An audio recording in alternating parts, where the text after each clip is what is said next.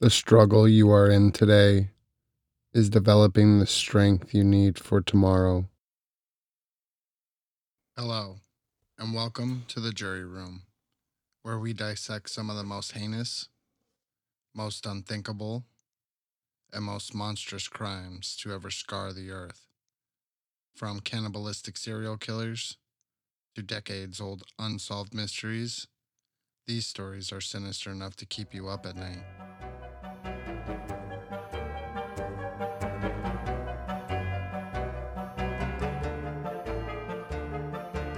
Welcome to Terrible People Doing Terrible Things. I'm Laura, and I'm a true crime and horror addict who enjoys researching dark and twisted stories. And I'm Amanda, and I'm a licensed psychologist who enjoys studying the worst of humanity. If you enjoy reading about serial killers, cults, unsolved murders, and nuns, and learning about the psychology of narcissists, necrophilia, and fetishistic disorder, then check us out at Terrible People Doing Terrible Things, available on all major podcast apps.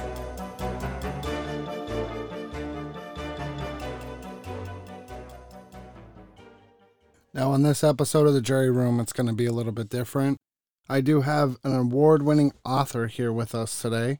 Sergeant Donna Brown, Tallahassee Police Department, retired, 26 years of service.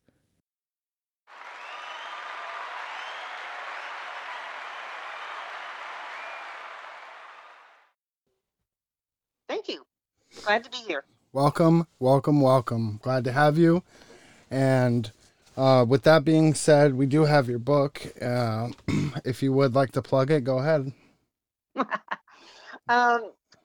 Thank you. I appreciate that. It's actually a series. Well, there's 2 books in the series now. They're called Behind and Beyond the Badge. It's Volume 1 and Volume 2. And they're stories, individual stories about people who are actually doing the job of a first responder or have done it. And I included firefighters, police officers, our EMS personnel, but I also included our dispatchers, which in some states, they thankfully have been reclassified as first responders, and some victim advocates and our forensics people. They're really great stories, and I think they're eye-opening for those that have read the books. What story out of Volume 1 or Volume 2 do you feel like has touched your audience the most? That's a kind of a tough question. I've gotten feedback from a lot of people for a lot of different reasons, but I would have to say that the main premise for me writing the books was that it wasn't long after the Michael Brown incident in Ferguson, Missouri, where predominantly all the media attention given to the law enforcement profession was really negative. And of course, we've kind of come full circle and we're back into that climate. But the premise was that most people see only a badge, and that's kind of where the titles of the books come in. Behind and beyond the badge is a real person, and most people forget that. And the purpose of the stories is to, while they talk about why they wanted to do the job, why they do the job, the hard parts, the great parts, it also talks about the effects that it can have on them and on their families. So I'd have to say in Volume 2, the story about Sergeant Scott Angulo kind of touches on all of those things. Thank you for that introduction to Scott. Now I'm going to go ahead and I'm going to play a clip from your book. Sergeant Scott Angulo, Tallahassee Police Department, active duty, 16 years of service. It's a unique situation. It's certainly not something that happens every single day. In a nutshell, he's at home with his family getting ready to go work a Florida State University home football game, which we were required to do. We got to provide security for those big events. I walked into the house to get ready because I had to work the game. Staffing is huge for these games, and all area law enforcement agencies have to provide personnel for security and traffic details. I put my uniform on the bed and gathered my badge and name tag to put on it. About that time, my son came into the room and said he saw 2 deputy cars drive down the road. I looked up and saw their vehicles parked near a house that had frequent problems. I thought it was just a continuation of those issues. I turned to go back to what I was doing when I heard gunshots. I then remembered an intelligence bulletin concerning a subject that lived up that road making threats to harm police officers. I looked at my wife, and she called the kids, ages 9, 7, and 5, to her. I said they needed to go into the bathroom with Mommy because I had to go to work. I went to the safe and got my pistol and rifle out. My rifle magazines were already in my car. As I ran out the door, it hit me that other officers and deputies may not recognize me as a law enforcement officer, as I had not yet put on my uniform. I then grabbed my exterior vest carrier and put it on. That would identify me as the police. Elizabeth, my wife, came out of the bathroom and helped me strap that on as I put my handgun on my belt. The whole time I was getting my gear on, I heard gunshots, several of them. As I approached the door, I saw a fire truck arrive. It appeared to immediately take the gunfire. The firefighters jumped out of it and ran into a ditch and up the road out of sight. I ran to my car and grabbed 3 rifle magazines and my police radio. I then started toward the sound of gunshots. As I moved along the west side of the road, I could hear occasional shots. It was then that I saw the first deputy. He was exhausted. He had been engaged in a gun battle with the suspect for a few minutes by now. He was obviously hurt. I called to him and raised my arm so that he could see the word police on my vest. I yelled, "I'm with you, brother. Where is he?" He nodded and motioned up the road. He was having trouble breathing. I then called him over to me. As he moved, I covered him. I didn't see anyone, but did see a house on fire and auto glass from a bullet-ridden car in the roadway. Once the deputy got to me, I asked if he was okay. He said he had been shot in the back. I saw the hole in his shirt, but thankfully, he was wearing his bulletproof vest. I tried to reassure him that he was going to be okay. I really wasn't sure, as I didn't know how this was going to play out or end. I asked him for a description, which he gave me. I started trying to see if I could find the shooter. After a while, I don't know how long, time was really warped, I became aware of radio traffic about people coming to the area. I got on the radio to let them know I was on the scene. The descriptions were all over the place, male, female, uncertain on race. I was concerned there may be more than one shooter. The dispatcher advised that the suspect was looking into the deputy's car. I moved out toward the roadway to see if I could see the suspect and saw the car but no person. I moved back toward cover with the shot deputy, and then I saw the suspect for the first time, a white male. He came out between 2 vehicles and fired at me. I tried to fire back, but my rifle only made a clicking sound. My training clicked in. I attempted to clear the malfunction. The charging handle felt bogged down. I then removed the magazine and inserted another one as the deputy and I rushed to another cover, falling back to create distance and time. I stopped at a tree and came back on target. I looked around, expecting the shooter to emerge from around the corner of the house, but he didn't. I then had a feeling he might try to flank or attack me from the side through the backyard of a house. The only cover I had here was a privacy fence with gaps in it. The wounded deputy and I then moved to the corner of the neighbor's house. The deputy looked in the direction where we had seen the suspect while I searched to see if he was flanking us. I continued to check my rifle to make sure it wasn't still inoperable. I had a feeling of determination and focus unlike I've ever had before. I don't remember very many specific thoughts other than I had to win this. He hurt one of us. He tried to kill us. I then heard a vehicle come into the area and recognized it was another TPD officer. I tried to tell him I had just seen the suspect in the direction he was headed. Just then, I heard 3 gunshots from the area where I last saw the guy. I knew where he was. As I moved from cover to go that way, I saw movement. It was the shooter looking around the corner. I stopped and stepped back to the corner of a house. I saw him peek again, this time lower. He then came out and moved laterally toward a tree. Gunshots were exchanged between the suspect and myself, and he fell. About a minute later, I was glad to see the other TPD officer was okay. The 2 of us converged on the suspect and attempted to render aid. However, a paramedic who had arrived on scene declared him dead. I looked around and saw the chaotic scene. My training again kicked in. I saw people arriving and walking all over the crime scene. I asked who had crime scene tape and then started directing tape to be put up. I was explaining what had happened to those in charge of the investigation. I then realized that my rifle and I were physical evidence, so I stepped aside and let those who had arrived do their jobs. From there, everything seemed very surreal. Thinking back, it still feels like it was a bad dream. Since the crime scene had become the house across the street, I walked back to my yard to tell my family I was okay and that I was in for a long day. Scott didn't realize it at the beginning, but as this all unfolded and at the end, his wife and kids actually witnessed all that happen. They have a big picture window, and life was never the same for especially the kids, and they eventually had to sell the house and move from the neighborhood. It was just too much of a stressor for the kids. So, like I said, that's kind of an out there scenario. Those kinds of things do happen, but that's certainly not an everyday situation.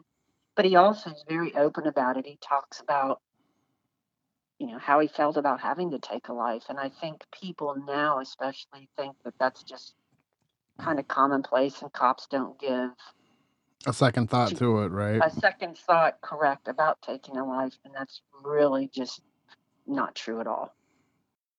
There's also a part in Scott's story where he brought up.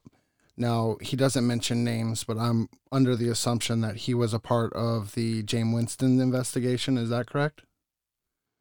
The Jameis Winston investigation, yes, Yeah. that is the investigation that he speaks about in his story. Were you able to?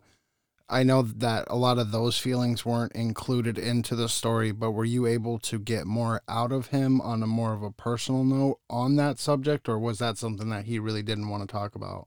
Well, he actually does talk about it. He just doesn't actually name the person. Sure. And it really did take its toll professionally. And I Mhm. think it really bothered him personally that people thought he was this total uncaring individual. And that's just really not the truth. And I think if you read the story, you can really get that from him. And that was, one of the stories that touched me the most was Scott's story, just for the simple fact of, that his family did witness, him, actually killing somebody, and that, not only is he now has that burden, but now he has the burden of, his kids' mental health and his wife's all at the same time. Correct. Correct. And like I said, that's like on a scale of 1 to 10. I mean, that's a 10. That like, those scenarios don't happen every single day, but it was just something that I really wanted to get his story out there Sure. because it is this is what can happen. Not to say that every day all first responders deal with that kind of stress. This was just on a grander scale. Right. But I mean, that, barring into mental health, I mean, you're still dealing with, on a day to day basis, you are dealing with, a stressor of even just, with today's climate, pulling somebody over, are they going to pull a gun on me? Are they going to shoot me? Are they going to attack me? Are they going to try to fight? You know what I mean? Like, that in itself has to be stressful, right? Well, the job itself is stressful Mm-hmm. as a law enforcement officer, absolutely. And there's a lot of discussion about training. And while law enforcement officers are trained to look for specific things, they're trained on, how to react in certain situations. You have to remember that they do have to make that decision within a matter of a second or two. So things don't always work out that way, and things are not always black and white. Um, but more and more emphasis is being put on the mental health aspect for all first responders. And I'm very, very pleased to see that moving forward. And I think that falls into line with that as agencies and the profession as a whole are recognizing the importance of officer wellness. It's no Mm-hmm. different than anyone else needing to look out for their own personal wellness. But what officers see and do day in and day out can take its toll. and it is going in line with, more de-escalation training and those types of things. And I think overall the profession is going to start moving in a more positive way Hmm. when it comes to things like that. Do you feel like there's more pressure now with the climate that we're in because of either the media, social media, where everything is information is at your fingertips? I don't know if there's more pressure. I think that's certainly a change over the years with the technology. Is yeah, there's cell phones everywhere, so everyone's taking video, everyone's taking pictures, everybody's recording things, and the media, and I blame the media, and that falls into line with social media. Is there may be a 15-minute video clip of an incident, but what the media shows is a 10 or 15-second clip of it.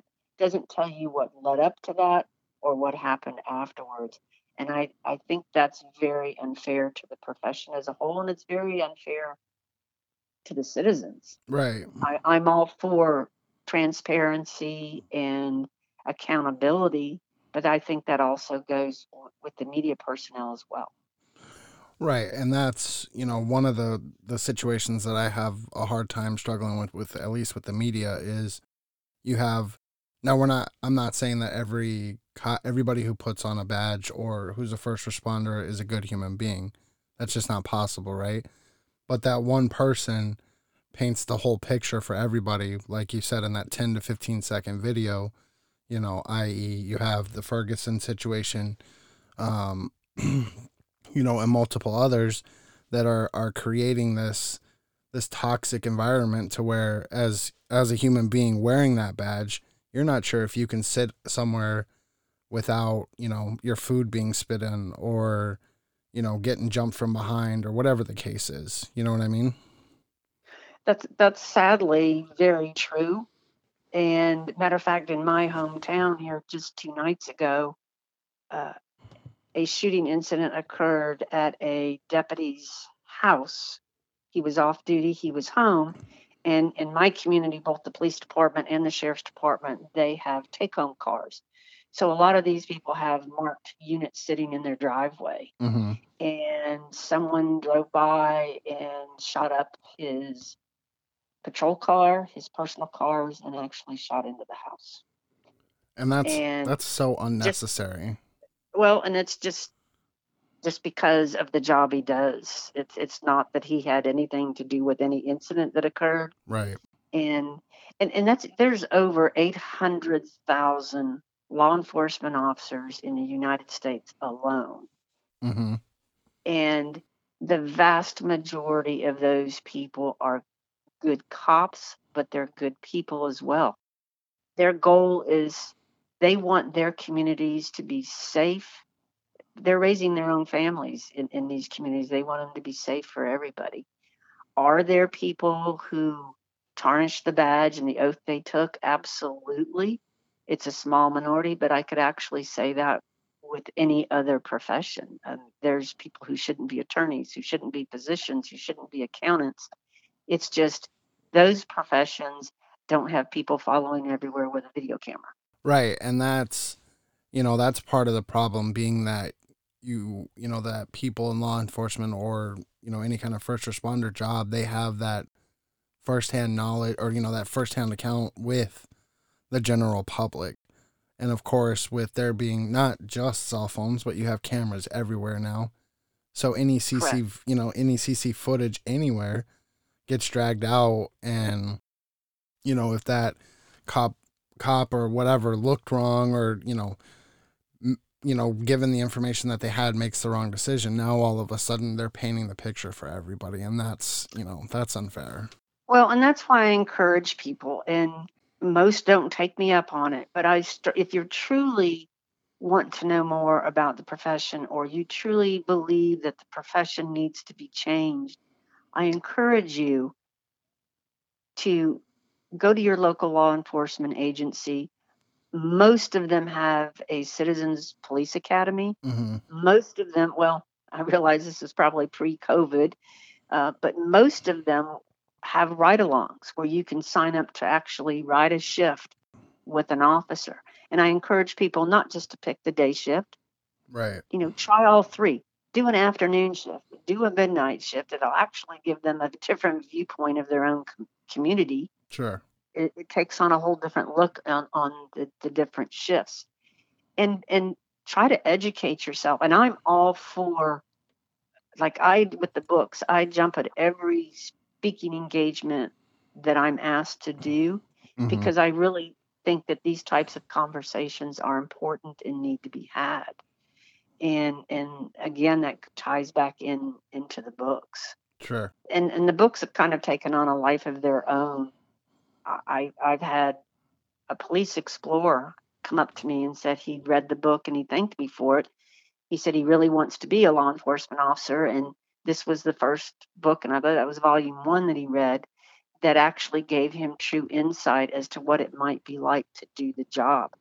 I had an officer, a veteran who's been doing the job over 20 years, contact me and tell me that he and his wife read volume 2 together or at the same time. And when they were done, she actually told him, she said, I thought we really had a great relationship with great communications. And she said, but reading the book, I really didn't realize what law enforcement officers go through, what they feel, how they feel. And he told me, he said, that's opened up a whole new line of communication for him. I had a 75-year-old woman come up to me and say, I've always supported law enforcement, she says, but I've never given it a 2-second thought that there was a real person behind the badge. And she said that just gave her a whole different perspective.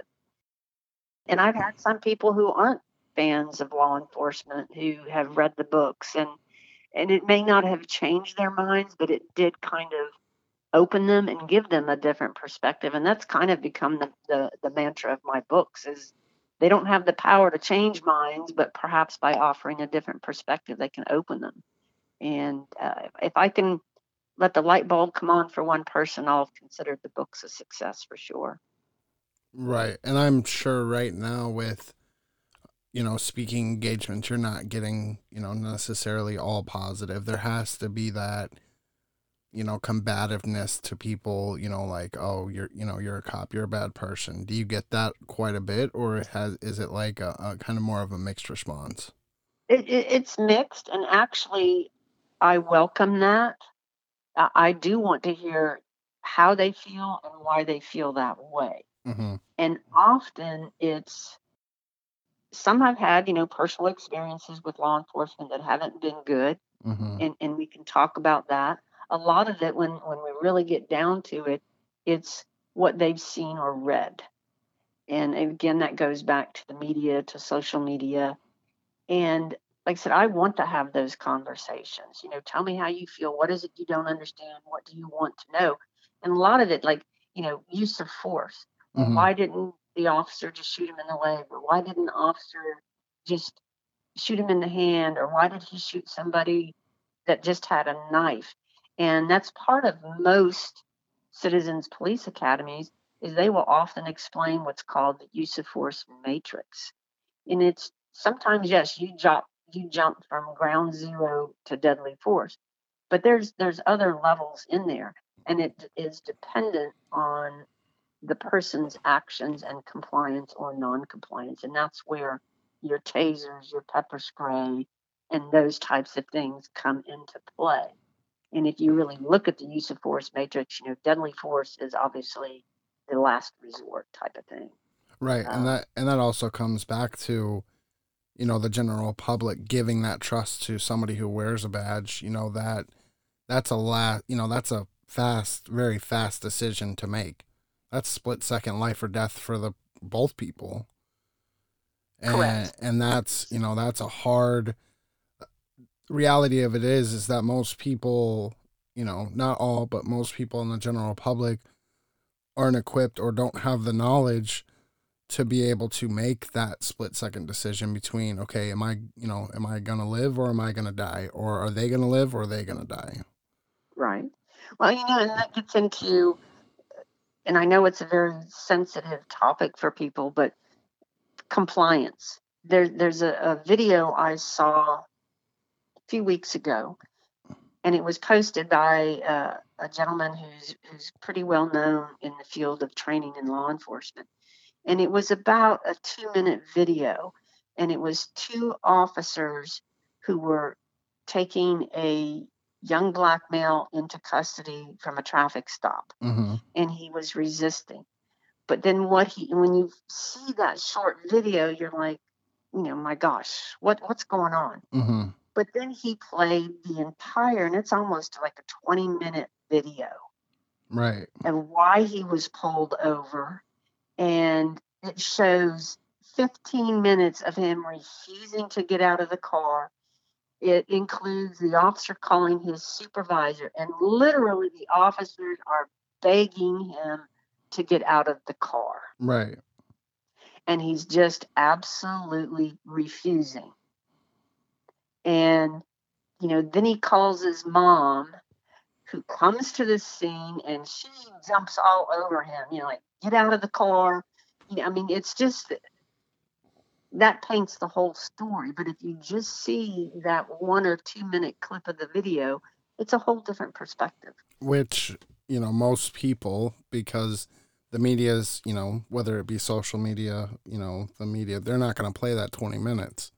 Of course not. It's not sensational. It's, that's not, it doesn't paint that sensation of, oh my God, all cops are bad, and so, of course, they're not going to paint, the picture of, well, the cops were extremely patient with this, with this perp, but yet he still hasn't complied. I've been pulled over, and I've never, had any trouble ever. You know what I mean? I've never been in trouble either, but, it's one of those things that if you just do as you're told, it makes everybody's life a lot easier. Correct. And not to get into specific cases, but one that just stands out to me is the race. I apologize, but I believe his name was Rayshard Jackson. It occurred in Atlanta just before July 4th. And he's intoxicated. He's very friendly with the officers. He knows he's getting ready to get arrested for DUI, and he's jovial. They're getting along, and something just changes, and he chooses to start fighting. Right. And we're like, if you had just complied, gotten in the car, and I tell people this all the time, if you feel you're being stopped for an inappropriate reason, if you feel you're being treated inappropriately, any of those things, comply. There are avenues to deal with your complaint, whether it's internal in the police department or if it's the criminal justice system. At least everyone's going home at the end of the day. Right. Now, I know you started back in like the 1980s, right? Somewhere it was like 88, I want to say. Actually, I graduated from the academy in 1979 and 79. started the field training officer program in the beginning of 1980. Yeah. So lots has changed in law enforcement over the years, that's for sure. So compared to like being, what was the temperature when you first, got out of the academy with, the general public? Were they more, accepting of law enforcement, or was there still that tension? Back then, no. There was more of an outward respect. Mm-hmm. And I'm a firm believer is, it's the same thing. I respect the badge, but for me to respect you as the person, you have to earn that. And that goes with how you treat people. Sure. And I was kind of trained that you are a guardian first Mm-hmm. and a warrior second. Right. I mean, as a guardian, that I could turn into a warrior in a heartbeat. And I think that's kind of evolved a little bit, where maybe there's more of a warrior mentality than the guardian mentality. And I personally, this is all my personal opinion, I think I'd kind of like to see that kind of reverse itself. But, law enforcement, this is again my opinion, law enforcement has become the universal dumping ground, I think, for everybody. Sure. And these are all true. Law enforcement gets called to an individual's home in the morning because they can't get their child to go to school. Not sure how or why that's a law enforcement issue, but okay, we're here. And within a 5-minute conversation with the child, the officer learns that the child's being bullied in school. So you wonder, well, why didn't the parent know this? Why couldn't the parent talk to their child and figure this out? No, it took a law enforcement officer to do that. Or, more and more you see officers are getting called to even elementary schools for an unruly 8-year-old child. That didn't happen when I was in school Right. and didn't happen when I first started. But I think you have people are afraid, if I touch this child, I'm going to get sued. And honestly, if you look at billboards in my town anyway, at almost every intersection and in the evening news, almost every other commercial, it's for what? It's for a personal injury attorney. Right. And so I think society has just kind of taken that route. So we're not going to deal with it. We're just call law enforcement. And law enforcement's open 24/7. Right. That's it. Yeah. And when you talk about climate, when I started at my agency, I was one of only 5 women. Mm-hmm. Honestly, it was tougher to break in as a female at that time. Sure. Of course. I had to every one of us had to earn the respect of the community. We were an anomaly, and thankfully that has all changed as well. More or less. I mean, this isn't even about being sexist, but back in the 80s, not that, I was around in the 80s, but that I know, it was a boys club at that point. It was, you had to, it wasn't until, when would you say that it became more acceptable for females to be in law enforcement? Oh, I think that it didn't take long for us to be accepted, Sure. and I can only speak for my community. And probably a year and a half or 2 years after I was hired, our agency really started hiring more women, Mm-hmm. and we just became, not commonplace, but it really didn't matter anymore who showed up, whether it was a male or female or whatever. It was a police officer. And I'm sure there's female officers back from my day that can tell similar stories, I'm sure, in their community. And I'm sure as the years have progressed, when you first started, as a law enforcement agent, when you would go out on calls, would you get harassed or would they kind of like ignore you? Well, I will tell this one story. I was dispatched to a bar fight at one of our local bars, and when I pulled into the parking lot, the victim met me in the parking lot, and he had a bloody nose and a small cut over his eye. The other party had already left the scene. So he begins to tell me his story, and I'm listening, and I'm taking my notes and going to take the report for him. And a few minutes later, my backup officer arrived, and it happened to be a male officer. And this individual stopped talking to me and walked over to the other officer and began retelling the story. And the officer said, "Sir, you need to go back to that officer and let her finish getting the information so she can take the report, and let's see what we can do about locating the other person or, solving the situation here." He goes, "I want to talk to you. I want to talk to a real police officer." Right. And I just stood there. I didn't say anything. And the other officer said, "Sir, she is a real police officer, so you can either talk to her or you obviously don't want to talk to an officer and we'll just go ahead and leave." And he's like, "Well, you can't do that." I'm like, "Yes, sir, we can." So, Sure. there were those types of situations. I was actually incredibly blessed.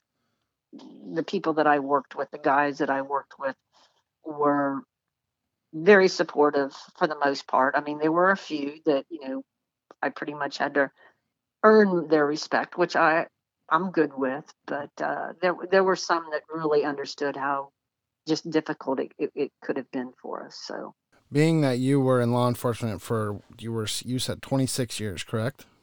correct. Hmm. What are the different parts that you have worked in? Like the different departments, I guess would be.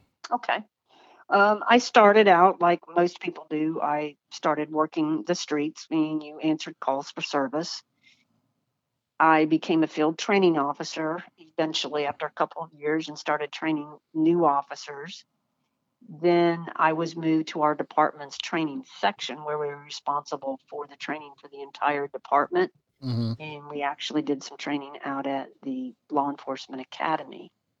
I was promoted to sergeant when I was in the training unit, and I went back to the streets for several more years. I became a field training sergeant. So I had a squad of training officers and new recruits. And then I was moved into the criminal investigation division. And in there, I supervised a property crimes unit, spent a couple of years in our sex crimes unit, and then spent 10 years supervising our homicide unit. And I was kind of proud. I was the first woman to do that. And to my understanding, I'm still the only woman at our agency that supervised the homicide unit. So And what then I retired shortly after that. in 2006, right? Correct. Hmm. So what would you say what was your favorite part of the different departments? Like which one was your favorite? I enjoyed every area I worked in. Mm-hmm. And again, my entire career, I really worked with some great people. And I obviously think that had a big role into how much I liked my job. Sure. I loved training new officers. I loved training, period. And while I talk about the Citizens Police Academy, part of my job, even when I was in homicide, I taught a block in the Citizens Police Academy from the time our agency started it, and I did every single class until I retired. So I really enjoyed the training aspect. I enjoyed the public speaking aspect. Mm-hmm. Crime wise, I guess I would have to say, investigative wise, probably my 10 years in homicide were my favorite for just a whole lot of different reasons, but probably my most challenging, but also my favorite. Now, what is it like for an investigation in homicide? Like from the start to finish, if you could explain it for somebody who has no knowledge of how an investigation works. Sure. Generally, and of course it can happen different ways, but generally it starts with the initial response from the patrol officer. They get there. Let's say in this case it's a shooting, Mm-hmm. and they've got one person that's deceased from what appears to be a gunshot wound or whatever it happens to be. They secure the crime scene. That's where you see all the yellow crime scene tape. Obviously, there are supervisors there. And in our agency, the crime scene unit and forensics were called out. And especially if it was after hours, if it was after 5 o'clock, I always had one homicide detective who was on call. They were called first for anything that happened after 5 p.m. until the following morning at 8 a.m. And I was called for all homicides and any other questionable death. So I would respond, forensics would respond, the detective would respond. And this is another reason why, and I call the group of people that I write about my village of first responders, because oftentimes on a homicide, uh, there could be the fire department could be there, EMS could be there, victim advocate could be there. Obviously, you have forensics. So it takes a whole team to do this. It's not at all what television depicts by any means. And sometimes cases are solved pretty quickly. Sometimes, as you know, they can go on for quite some time, and sadly, some remain unsolved. I like to think, and I'm an avid reader as well, that when we got to the scene, we were basically at the last chapter, and it was our job to go back and piece together the previous 20 chapters or 30 chapters, or who knows, it could have been a short story. But that was our job. to do that. Hello. We are You Should Have Ghosted. A true crime online dating podcast. I'm Shayna, and I love true crime, wine, and I met my husband online. I'm Liz, and I'm single and exploring online dating. We're ex-coworkers who became best friends through our obsession with true crime podcasts and decided we should make one of our own. You Should Have Ghosted is a podcast that we hope will enlighten people to the dark side of online dating and shine a light on serious issues with accountability in the dating app world. Join us for dark stories and cringy content. See you next Tuesday. First and foremost, I want to thank everybody out there for listening. I hope you're enjoying Donna Brown's story so far. I know I did. I enjoyed listening to her and talking, and there's a lot of different point of views out there on law enforcement, and in no way, shape, or form is anyone condoning the actions of a few, but the actions of a few should not dictate the treatment of hundreds of thousands of other officers out there who risk their lives on a daily basis with, especially now during the pandemic. I just want to thank all the first responders, frontline workers, everybody out there who is fighting the good fight during what has become one of the worst times in modern history that anybody has seen. So I just want to say thank you. Now, today's missing person case comes directly from the FBI website. I'll link to it down below. Make sure you go click on it, and if you have any information, please share that information with them. Hopefully we can bring some answers for their family. Today's missing person is Sunny Sarmak. Forgive me if I pronounced that wrong, but I just wanted to bring some light to this story. Her date of birth was February 23rd, 2001. Her place of birth was McCook, Nebraska. She has brown hair and blue eyes. She was 5'7" at her time of disappearance. She weighed approximately 183 pounds when she disappeared. She was Caucasian, female. She has a tattoo on her left shoulder of a feather with the letters fly. She also has a tattoo on her right ankle of a tribal sun in red ink. She has multiple scars on her body, to include the rectangular scar on the back of her right shoulder, a small square-shaped scar in the middle of her upper forehead, scarring on one of her ankles and shin from a bike pedal, scars from chickenpox on her face, a scar on her left hand and at the bottom of her thumb and forefinger, and cuts on her arm. On April 20th, 2009, Sunny left from Trenton, Nebraska with a male individual, allegedly for a trip to Omaha, Nebraska. She has not been seen or heard from since. She was last seen wearing denim shorts and a black tank top. She also had in her possession a pair of jeans and a hoodie. Sunny was last seen in a 2004 white Ford Explorer bearing the license plate HGJ341. If anyone out there has any tips on this case, please submit them to the FBI Omaha Division. You can call them at 402-493-8688.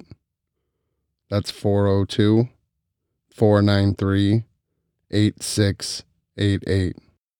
I hope everybody had a great Thanksgiving. I know it's hard to be cheerful right now, especially with the state of the world, but make sure you're celebrating, the holidays, at least with the ones closest to you, your loved ones. I don't really have any stories for you guys today.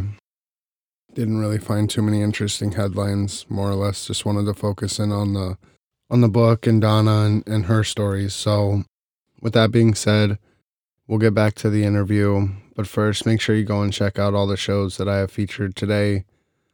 They're all great creators, and they're just out there trying to make a name for themselves. And so make sure you go and follow them, show them some love. But we will get back to the interview. Thanks for listening. And as always, make sure you go and like and subscribe and leave a review As always, I will leave links for forms below. If you want to get in direct contact with me, go ahead and click on those links, fill them out, let me know what you guys think. There will be a form for today's episode, a general case suggestion form, and a missing person case form. So make sure you fill those out. Go leave a review on iTunes. I'm on all major podcasting platforms. But I do want to say thank you to all the new listeners out there, all the ones that are sticking around. I appreciate you guys. I've been getting some interesting countries out there, so pretty soon I'm going to compile a list of all the different places that you guys have listened to me from. And I just, that's awesome. That's awesome to see. So thank you, and we will get back to it. Hello, one and all, to the Insanely Dangerous Retro Pod Show. Hello, who's this? Just don't hurt the kids, okay? It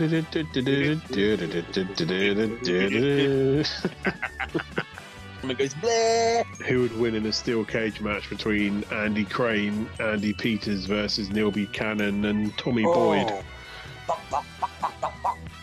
Sounds like a scratchy robot chicken. 12-inch B.A. Baracus dolls that You do, didn't really you do go like a with anything 12-incher. Here we go.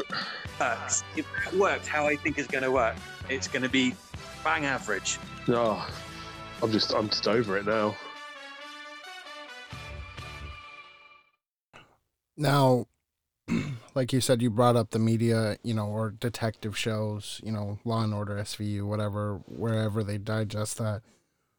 Do you feel like that hinders law enforcement with the impatience that people have with an investigation? I think in some respects, yes.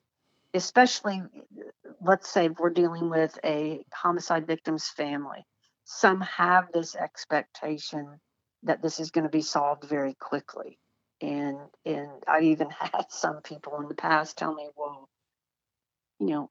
I know this can be solved quickly. You can get DNA back, within an hour, and it's all from television. Right. Which is totally unrealistic. I do like when NCIS and the CSI shows first came out, they really gave some attention to the forensic field, which I think was long overdue. Their work is incredibly important and vital for law enforcement, especially in homicide, but in really any other, whether it's a property crime or a sex crime or whatever. And so in that respect, I was kind of glad they came out.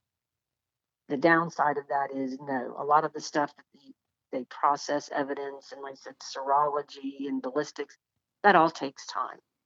And a lot of agencies, those types of tests have to be sent off to a state lab, and then you stand in line, because you're not the only person or agency who's submitted stuff. So, but I think that's crucial for the law enforcement team, and that's where our victim advocates really came in a lot and helped as well, is they could help the family understand the process, and then of course they were there for them to help them through the criminal justice process as well. So start to finish, even if a crime is solved fairly quickly, the criminal justice system as a whole moves pretty slowly.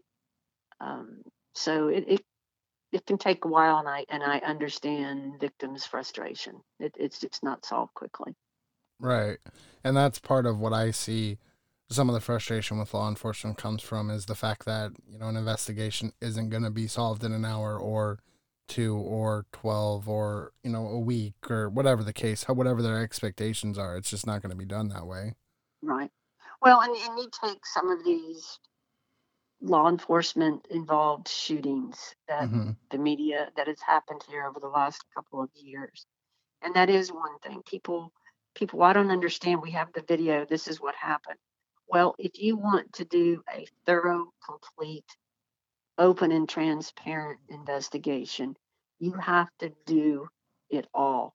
So if one person had a video with a cell phone, you can imagine sometimes there's 20 or 30 or whatever. Okay, you've got to go through all that video. Like you said, you have to go through the closed circuit TV video that might be around. You have to actually sit down and interview those people. Anything physical evidence, like I said, may have to be sent off the state lab, may have to be analyzed. That doesn't happen quickly. So to put a whole investigation together, it is time consuming. And I don't think that people truly understand that. They think that because they've seen a 10-second video, what else is there to investigate? And that's just not how it happens. And I try to turn that on people and go, if you were accused of a crime, would you want to go to jail that can alter the rest of your life based on a 10-second video only? And of course, everyone's like, well, no. Well, that's no different. So is it a rewarding process when you do solve a case? Oh, absolutely it is. And I don't like the word closure, and I think that's used a lot when it comes to homicide investigations, that, well, the family can finally have closure when an arrest is made or the person is sentenced. I don't think a person who has lost a loved one in that kind of a scenario that there's ever really closure. Right. I think it answers questions. It may bring them a little more peace of mind, but I don't think it gives them closure. That's an interesting take. I guess I've never thought about it like that, of, because you do hear that closure word. It's a buzzword that you hear in the news reports, that there really isn't closure, that it's more or less just getting answers. I like that take. Right. Well, and we had one case here, and it took us 3 years to solve it. It was a homicide. And this also tells you how technology has really advanced and I think made a positive impact when it comes to physical evidence. On this particular homicide, we had a partial fingerprint that we recovered from the point of entry of this location. And we had some other evidence, but the fingerprint was what was going to identify our suspect. And back at that time, there was not the computerized fingerprinting system that there is to the extent that it is now. The partial fingerprint was entered into the national database and we got no hit. And what our forensic technician did, he took it upon himself. He talked to his supervisor and then talked with me.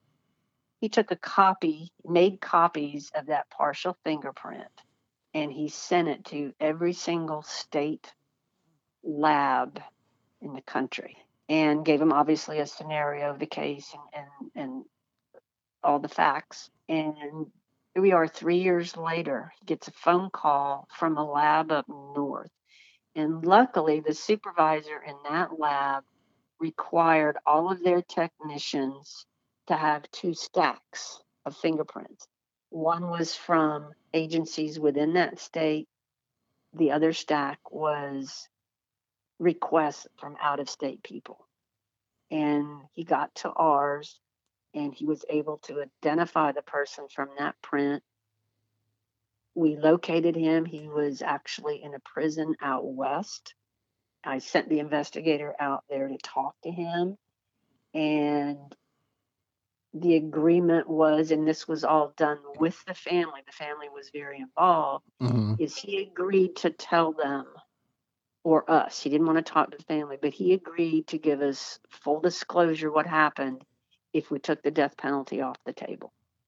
So with the family in discussion with our prosecutor's office, that agreement was met, and he was brought back to Florida, where he gave a full confession to the detective.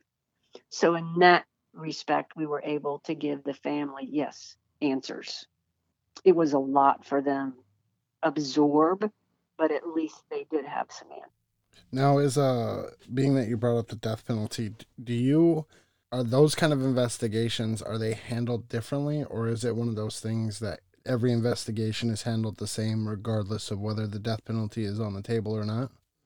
Oh, absolutely. And actually the death penalty is not our decision, or generally in our jurisdiction, it was not. That was totally up to the prosecutor's office. And in this particular case, I said they often will have that discussion with the family. And I said that was the decision they made. The detectives and I, we had no input into that decision. We were okay with that. That's, whatever the family was comfortable with, we were good with. So in respect, I'll tell you, for me and for the detectives that I had in the unit, we worked every case as if it was a homicide. Every death investigation was handled as if it were a homicide until we could rule that out. Suicides were, investigated thoroughly so that we could, yes, it was in fact a suicide, or okay, we've got something questionable. And of course, that deals with, the medical examiner and the autopsies, and, it gets down to physical evidence and stuff. So once foul play is ruled out, then, it goes kind of a different avenue than if it is a suspicious death. Now, I guess it would basically just be the evidence that points you in certain directions, right? You guys try to go in with an open mind without predetermining what had already happened, right? Oh, absolutely. And now this is something I was taught from the very beginning when I went into homicide, and it played out time and time and time again. Physical evidence does not lie. People do. And there were several investigations that we had where a detective or two may be sitting down with a possible suspect, and our crime scene and forensics people are still at the scene, and the suspect will give the detective a story. And we would call the forensics people and go, okay, this is the story that this person is giving us. Is that story plausible based on the physical evidence that you have at the scene? And sometimes they would say yes, sometimes it'd be absolutely no. And a lot of that dealt with blood spatter analysis and those types of things that, no, that just physically couldn't have happened that way. So again, teamwork. It's not just, and I think homicide detectives are constantly and have been for years and years and years glorified in television and film, that they solve all the crimes, and that's just not true at all. They're just one part of it. They're more or less just the face of the investigation. Correct. That is true. Yes. I don't know. It's just interesting. It's interesting to just listen to to the whole process. And it is a team. It's more or less, I mean, you guys are just one great big team. And do you feel like you guys could achieve the same goal without a certain department? Or is it one of those things that you guys need everybody to achieve whatever the goal is? Well, and that would be case by case. Sure. I mean, there were some cases that really it was cut and dry. So pretty much the forensics person assigned that was lead on the case and the lead homicide detective, pretty much the two of them, could handle it, had it locked up, and, case was prepared and sent to the prosecutor's office. For cases that were, and take multiple casualty or mass shooting, I don't really like that word, but multiple casualty situations, of course it takes a team. And that's another part, you see those things, and a lot of people forget about our forensics people. Crime scenes are not processed quickly. And I mean, and a lot of people will see, well, I can't believe how long you let the body lie in the middle of the street. That's just so disrespectful. And I can't tell you how many times over the course of my career I got chastised or questioned. And when we sat down and explained it to people, like the body's like the last thing that we touched or moved. Forensics people, if they do their job properly, and again, this is how we did it. I'm sure other agencies may do it a little bit differently. But like they take overall photographs, mid-range photographs, close-up photographs, those types of things. And, you've got to be careful about, bringing things into the crime scene or removing things. That's why you see people with booties on. That's why you see crime scene tape. That's why there's logs, who comes into a crime scene, at what time they come in, and those types of things. So you take a mass casualty, take the Las Vegas shooting or the Pulse nightclub or any of them. Those things take days to process. So your forensics people and your detectives, they're seeing it constantly. Mm-hmm. They're measuring it. They're photographing it. They're collecting it. They're stepping over it. I said, those things just take days to do. And it's not an easy job by any means. And No, again, TV doesn't show you that. of course not. How, being that you're seeing that death, and that, if it's, if there's blood involved, or, guts or gore or whatever it is, I mean, how do you not take that home? Or is that something that you have to, and I know every individual is different. Some people are better at pushing stuff to the back of their mind when they're at home, when they're not around it. But I mean, that has to affect you even when you go home. It does, but I think you learn that it's a job. Mm-hmm. And people think that cops seem so emotionless or show lack of emotion, Mm-hmm. and that's just not true. They have a job to do, and I can tell you there are times that officers will drive away from something and go park out under a tree somewhere, and just let it out. Some will cry, some will just scream, or because it does affect you. Obviously, anything involving a child, an infant, an elderly person, those really test you. Mm-hmm. Those are hard. Is there anything now that you're in retirement that still haunts you, or have you for the most part moved past all of that? I went through a time when I first retired, Mm-hmm. and I think it was fun. It was adjusting, number one, to going from such high stress and constantly on the go. I mean, it was not uncommon for me to work a minimum 50, 60-hour work week. Mm-hmm. There were times I'd go 30, 40 days without a day off because I was getting called out constantly. And, as the supervisor of the homicide unit, I had my police radio, I had a home phone, I had a cell phone from work, I had my personal cell phone, I had a pager, literally my nightstand was nothing but electronics. Sure. And it was about 6 months or so after I retired. It was just one day I was walking around the house, and I'm like, almost like pacing, and I'm like, what is going on? Finally hit me. It's like I have no stress in my life. And it was like this instant relief that I finally realized that I could actually put a book on my nightstand and not, Right. 6 pieces of electronics or stuff. And I think it's different.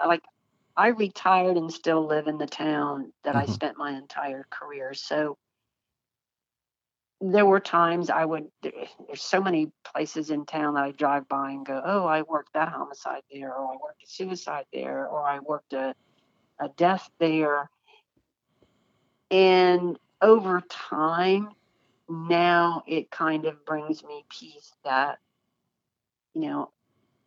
I know, that person is now at peace. That person is in a better place, but I mean, it's still to this day, and I've been retired 15 years. Will be, January will be 15 years. So it is an adjustment. And I don't know if I want to say you live to learn with it or learn to live with it. Mm-hmm.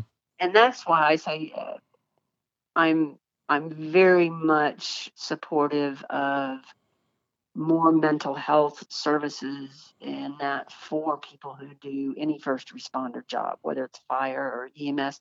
and even our dispatchers. Dispatchers are also crucial to the whole process.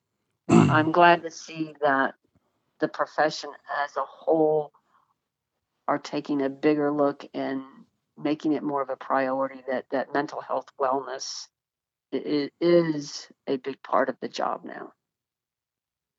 Right. And that's, that comes with, any, I guess, high stress environment, being like the military. Like, I know that they've started to focus more on mental health, and that is a very big positive, because at the end of the day, you hear those sad stories of, unfortunately, people going home and either drinking themselves to death, putting their gun in their mouth. I mean, there's a lot of different, avenues that people take because they feel like they can't open up. And I do get that, absolutely. And this is one thing, and I've heard this so many times from people, even to this day. When people think of PTSD, they think of the military, and rightfully so. When you talk about PTSD and law enforcement or first responders, like, well, you can't have PTSD. You didn't go to war. Yes, one incident can cause PTSD. What generally, and again, this is from what I've been told in discussions, it's cumulative. When you deal with these types of situations day in and day out over the course of a 20, 25, 30-year career, and it takes its toll. And anyone who's done any of those jobs that tells me I'm fine, none of it's ever bothered me, they're not being truthful. You can't do these jobs without it having an effect on you as a human being. You just can't. Unless you're, one of those sick human beings, and at that point, you need more help than anybody else can offer you. Well, and this is a sad statistic. Last year, more police officers died by suicide than were killed in the line of duty. And that's actually been, I think, that way the last 3 years, if I'm not mistaken. So there's really been a huge emphasis on that. People are finally recognizing we have a problem in the profession. Right. And like you said, that comes with overtime. I mean, you guys are working, like you said, 30, 40, 50 days on end without a day off, 12 to 16 hours a day, and your brain is constantly going, or that constant stimulation of death. I mean, eventually you're either going to snap or you're going to need help. I mean, there's no other two ways about it. Well, and when you talk about death and that people think about, homicide and, murder and all of that, it's, you have to look at, traffic fatalities. Those aren't pretty. Absolutely not. So you're dealing with that.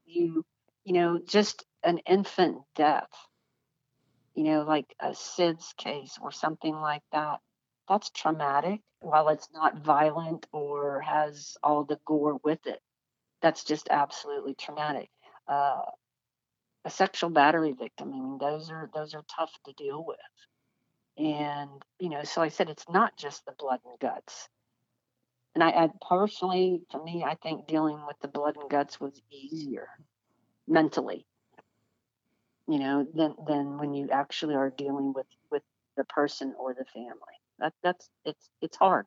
A lot of police officers have kids, so when you respond to one of those, it's difficult. I really don't know how anyone does that, day in and day out. I commend, law enforcement for, being able to have the patience with the general public that they do, because, being, working in any kind of customer service, that, the general public is not easy to deal with. Yeah, and I not to really get off track, and I don't think it is, but I had an officer come to me, this is years ago, a very good officer. And then all of a sudden they started getting internal affairs complaints from citizens, and they were all this basic rudeness, which I could ask you to define rudeness, and your definition is probably different than the person sitting next to you. But that's what it was. And they all stemmed from minor traffic accident investigations, every single complaint. And I'm like, okay, tell me what you do when you get on scene and you get out of your car. Tell me what you do. And they went through their process. And I'm sitting there watching and listening, and it was so robotic. They worked so many of these, and I hate the word, but I'm going to use it for the discussion, like a minor fender bender, that their process was so routine and so robotic, they lost the personal touch. So, yes, it came across as very cold to the people they were dealing with, and Right. rightfully so. And so I reminded them, I said, you know what? I said, for a lot of these people, it's their one and only contact with a law enforcement officer. To them, the $500 damaged bumper, although you can't find a $500 bumper now, I'm sure, but, to them, it's a big deal. To them, it's traumatic. They're upset. And you have to go back and you have to recognize that. You need to go back and think about it from that perspective, from their perspective. Yes, these aren't the most fun things to work and to do, but that's why you do the job. Right. And they sat there and looked at me and they're like, oh my God, you're right. And sure enough, went back out and they came up to me like months later and they're like, you just, I went back to how I remember when I first started the job, and you reminded me of I'm there to help these people. And so, yeah, sometimes officers can get that way, and you just have to remind themselves, wow, this is what my job is. This is why I'm here. And it's like, no, not that they did it on purpose. They just kind of lost focus because it became so routine for them. It's almost like that not that they lost the empathy, but it's just, hey, you know what? It's just another accident. Nobody died. Okay, let's just get this over with so I can, keep going. Correct. Let me get back in service and be ready for the next call. And like I said, it was neat to watch their own light bulb come back on and just go, gosh, you're right. And it's like, I can guarantee you there's not an officer who wakes up in the morning and goes, I'm going to go kill somebody today. That just doesn't happen. Right. I won't say just doesn't, because I never say never, but I could almost guarantee you that that's not anybody's thought process. So I had a question for you. I'm going to play you a little bit. Maybe you could help me understand what their role is. Victim advocate Melanie Tudor, Tallahassee Police Department, retired, 23 years of service.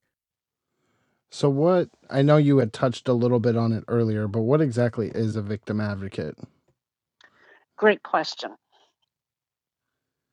Not all law enforcement agencies have full-time victim advocate units like ours did.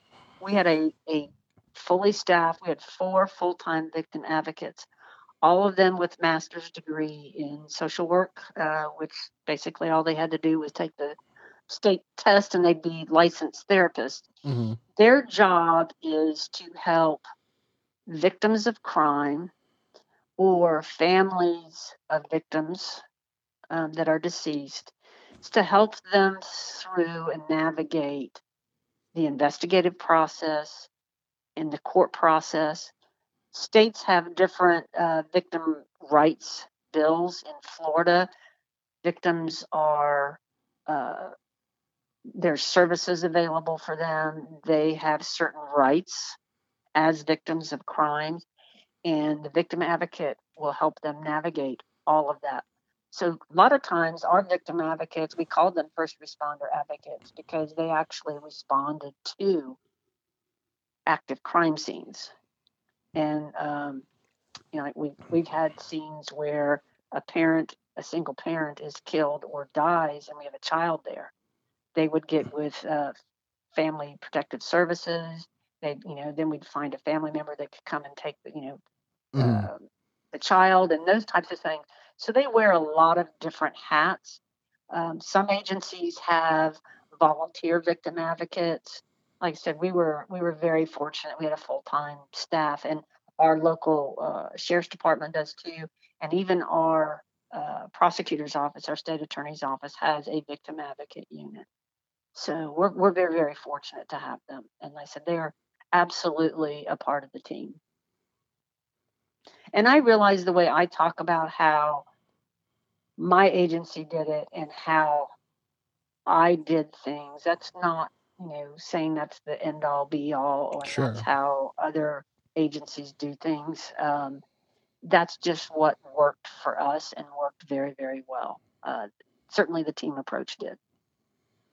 Do you feel like that in your dealing with other agencies throughout the country that do you feel like that teamwork is there, or do you feel like it's more of a division? I really could not answer that. It's really department by department, so there's no way I could answer that question for you. Okay. I think, especially when it comes to those law enforcement officers who work the road, there Mhm. certainly is that team approach. I think, even when I did, I mean, you look out for each other, you back each other up, those types of things. So, yeah, I mean, you do a lot on your own. And I come from an agency where it's one officer per car. I know Mhm. a lot of bigger agencies, they have two people per car. So it just depends. But from my jurisdiction, with one officer per car, it was definitely a squad slash team effort and even a shift effort and stuff. So I can't really speak to To what other other agencies. jurisdictions or agencies. No. Sure. Okay. And then do you guys like ever deal with like FBI investigations or stuff like that, or where they will come in and help you guys, or is that, more or less more drawn up just in the media? No, we did work with them, especially with bank robberies. The FBI was always called in, and we had a local office here. Secret Service, we had a local office here, and we would call them for any counterfeiting cases, those types of things. That's what they do. We have a state law enforcement agency here called the Florida Department of Law Enforcement. If we needed their services, they would come and help. And some of the smaller agencies in our state actually do utilize them a lot for their homicide investigations.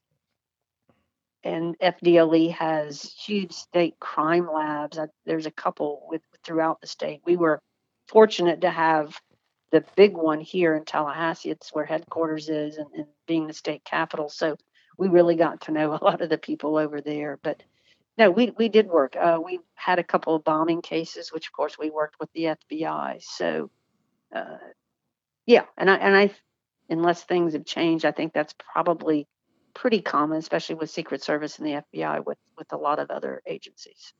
Is that an intimidating for you guys, being that, the FBI is more on like a federal level as to where you guys are on the state? Is that intimidating, or is it you guys are still trying to accomplish the same, whatever the goal is for that case?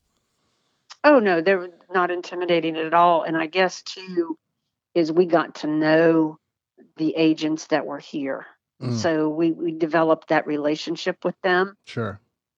And especially like with bank robberies and that sometimes federal charges were better than what our state charges could have been. So, those were always part of the discussions and the teamwork. Sometimes they had access to things that we didn't, which was beneficial. And same thing, we also worked with DEA, the Drug Enforcement Administration, a lot too. We had a big local office here as well. So, not intimidating, not for me. And I never saw it with any of the detectives that I worked with Sure. at all. Did you guys have a lot of, did you ever, well, no, because you didn't work in narcotics, but did you guys ever have cases where they kind of, where you had to intertwine your departments to solve the case? Yes. And that's kind of really what, with the bank robbers and stuff, they were really worked jointly. I know our narcotics unit worked and still do a lot of joint trafficking cases and those types of things they'll work with. And sometimes even those cases can involve not just the local agency, but the state agency and the federal agency, depending on how big it is. You are teaching me a whole lot. This is all stuff that I had no idea about. So, but we'll get back on subject. What has been have you feel like you've accomplished what you wanted to accomplish with your books? Yes and no. And I will tell you this too. When I first came up with the idea and started asking the people that are in both books, especially with volume 1, when I explained to them why I wanted to do the book, they really jumped on board. And it starts with, for me, with them, I would send them a questionnaire. And there were specific questions that I wanted their thoughts. And I said, I wanted them in writing. Mm-hmm. And what I got back from them was more than I ever anticipated. Every one of them in both books really opened their hearts. And I'm very honored that they let me tell their stories, and for some, especially in the depth that they went. And a lot of them came back to me and told me that it was somewhat healing and therapeutic for them to actually sit down and write out their thoughts. And I said, when the first one told me that, I said, you know what, if I never sell one copy of these books, Right. I'll consider them a success just for that response. But like we talked about earlier, the responses that I've gotten from so many different avenues, criminal justice groups. I've been to a university to talk and Mm-hmm. to criminal justice students, family of first responders. And I think it's really opening eyes. And if anything, for me, I hope it continues to open discussion. So, yes, I would say I've accomplished what I initially set out to do. Do I wish the books could reach more people? I guess that would be my further goal. Yes. Have you thought about, or are you thinking about doing a volume 3? Boy, I've been asked that a lot. I am seriously considering it. And I know you've done volume 2. Volume 1 was people that I had worked with or personally knew. So it was pretty clustered into my geographical area.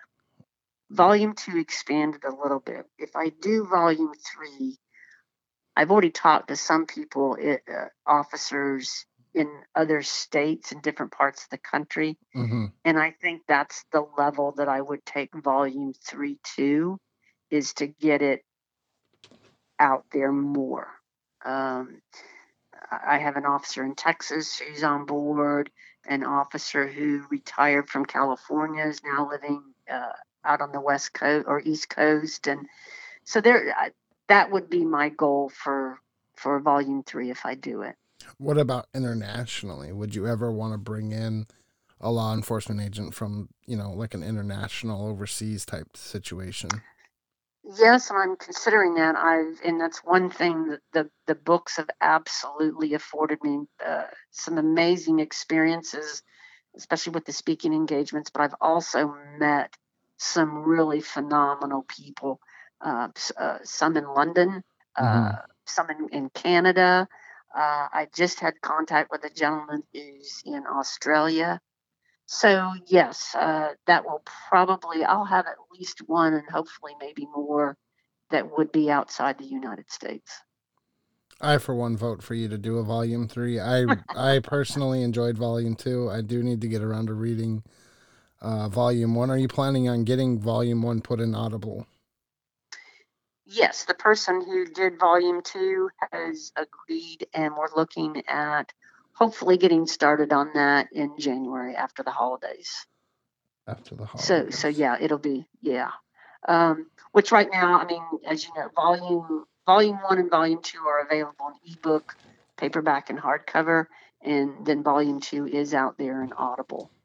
So I did volume 2 Audible first because there were just, like I said, with Scott's story, I really wanted to get it out there. Mm-hmm. in every format that I could. But I do want Volume 1 to be an Audible, so it will be. Awesome. Now, here's the random question. A random, Uh-oh. just weird question that I feel like that's kind of off subject, but we'll see where it takes us. If you could be any sandwich condiment, which would you be and why? Wow. I think mayonnaise. Why mayonnaise? Mayonnaise kind of goes with a lot of different things. People put it on sandwiches, you could put it on a hamburger. Mayonnaise is in a lot of other things too. It's in, some people put it in potato salad. Some people put it in other salads. So yeah, that way I could be kind of a little bit of everywhere. Now you're not Miracle Whip though? Well, okay. I do like Miracle Whip, but I'm talking about the real thing. You're So, talking about the okay. real thing. Yeah, but we'll throw Miracle Whip into the mayonnaise category, sure. Okay, one more random question. Pepsi or Coke? I don't drink sodas anymore, but I used to be a Diet Coke person. You know what? And every now and then I get a craving for a fountain Diet Coke. Fountain sodas are the best, though. Yes, they are. I'm not a huge soda drinker either, but I was a Pepsi drinker, so I feel like we're mortal enemies now. Okay, nice talking to you. But if you want to, go ahead and plug your book, where they can find you at, where they can get a hold of you, anywhere that you want them to know to be able to get a hold of you. Sure, thank you, and I appreciate that. The books in all formats are on sale on Amazon. And again, the books are Behind and Beyond the Badge. It's Volume 1 and Volume 2. And the book covers are very similar, so make sure you really pay attention if you do purchase it. But any bookstore can order the book for you. They're also available on Barnes & Noble, Books A Million. Again, they'll probably have to order it for you. I have a website. It's behindandbeyondthebadge.com. And I'm on social media. I'm not always a huge fan of it, but I am on it pretty much every day. On Facebook, it's Behind and Beyond the Badge. On Instagram, it's Behind and Beyond the Badge. And on Twitter, which I'm Donna B213 on Twitter. So yeah, I'm out there, and you can contact me through the website. You can email me there through the website if you'd like. And I will link to all of your social medias below. Once I do put out this episode, I will link to all of these below. I also saw something online that you are offering signed copies of the book, which I feel like is a huge enticement for people to have that, that personal touch from the artist. Thank you. And actually, those are available through a different website. Mm-hmm. It's called thinbluelineforwomen.com, and the 4 is the number 4. Mm-hmm. She has a huge store. She sells all kinds of products there, including books. And she asked, about a month ago, if I'd ship her some, she'd sell them. And so, yes, but that's the only place you can get a signed copy, unless you wanted to contact me, and we could work that out somehow, and right. I could ship you one. But that right now, that would be the easiest if you want one. All right. Well, Donna, I appreciate you coming on. I appreciate sitting down with you. I feel like it's been a very enlightening interview for me, and I appreciate you. Thank you very much for having me, and I wish you all the best of luck with your podcast. Well, thank you. Have a good day. Thank you. You too. Bye-bye. Bye-bye. Thanks for listening. And remember, you never know what's lurking in the shadows, lingering around the corner, walking past your house at night. So watch out, stay safe, and keep listening. This has been the Jury Room.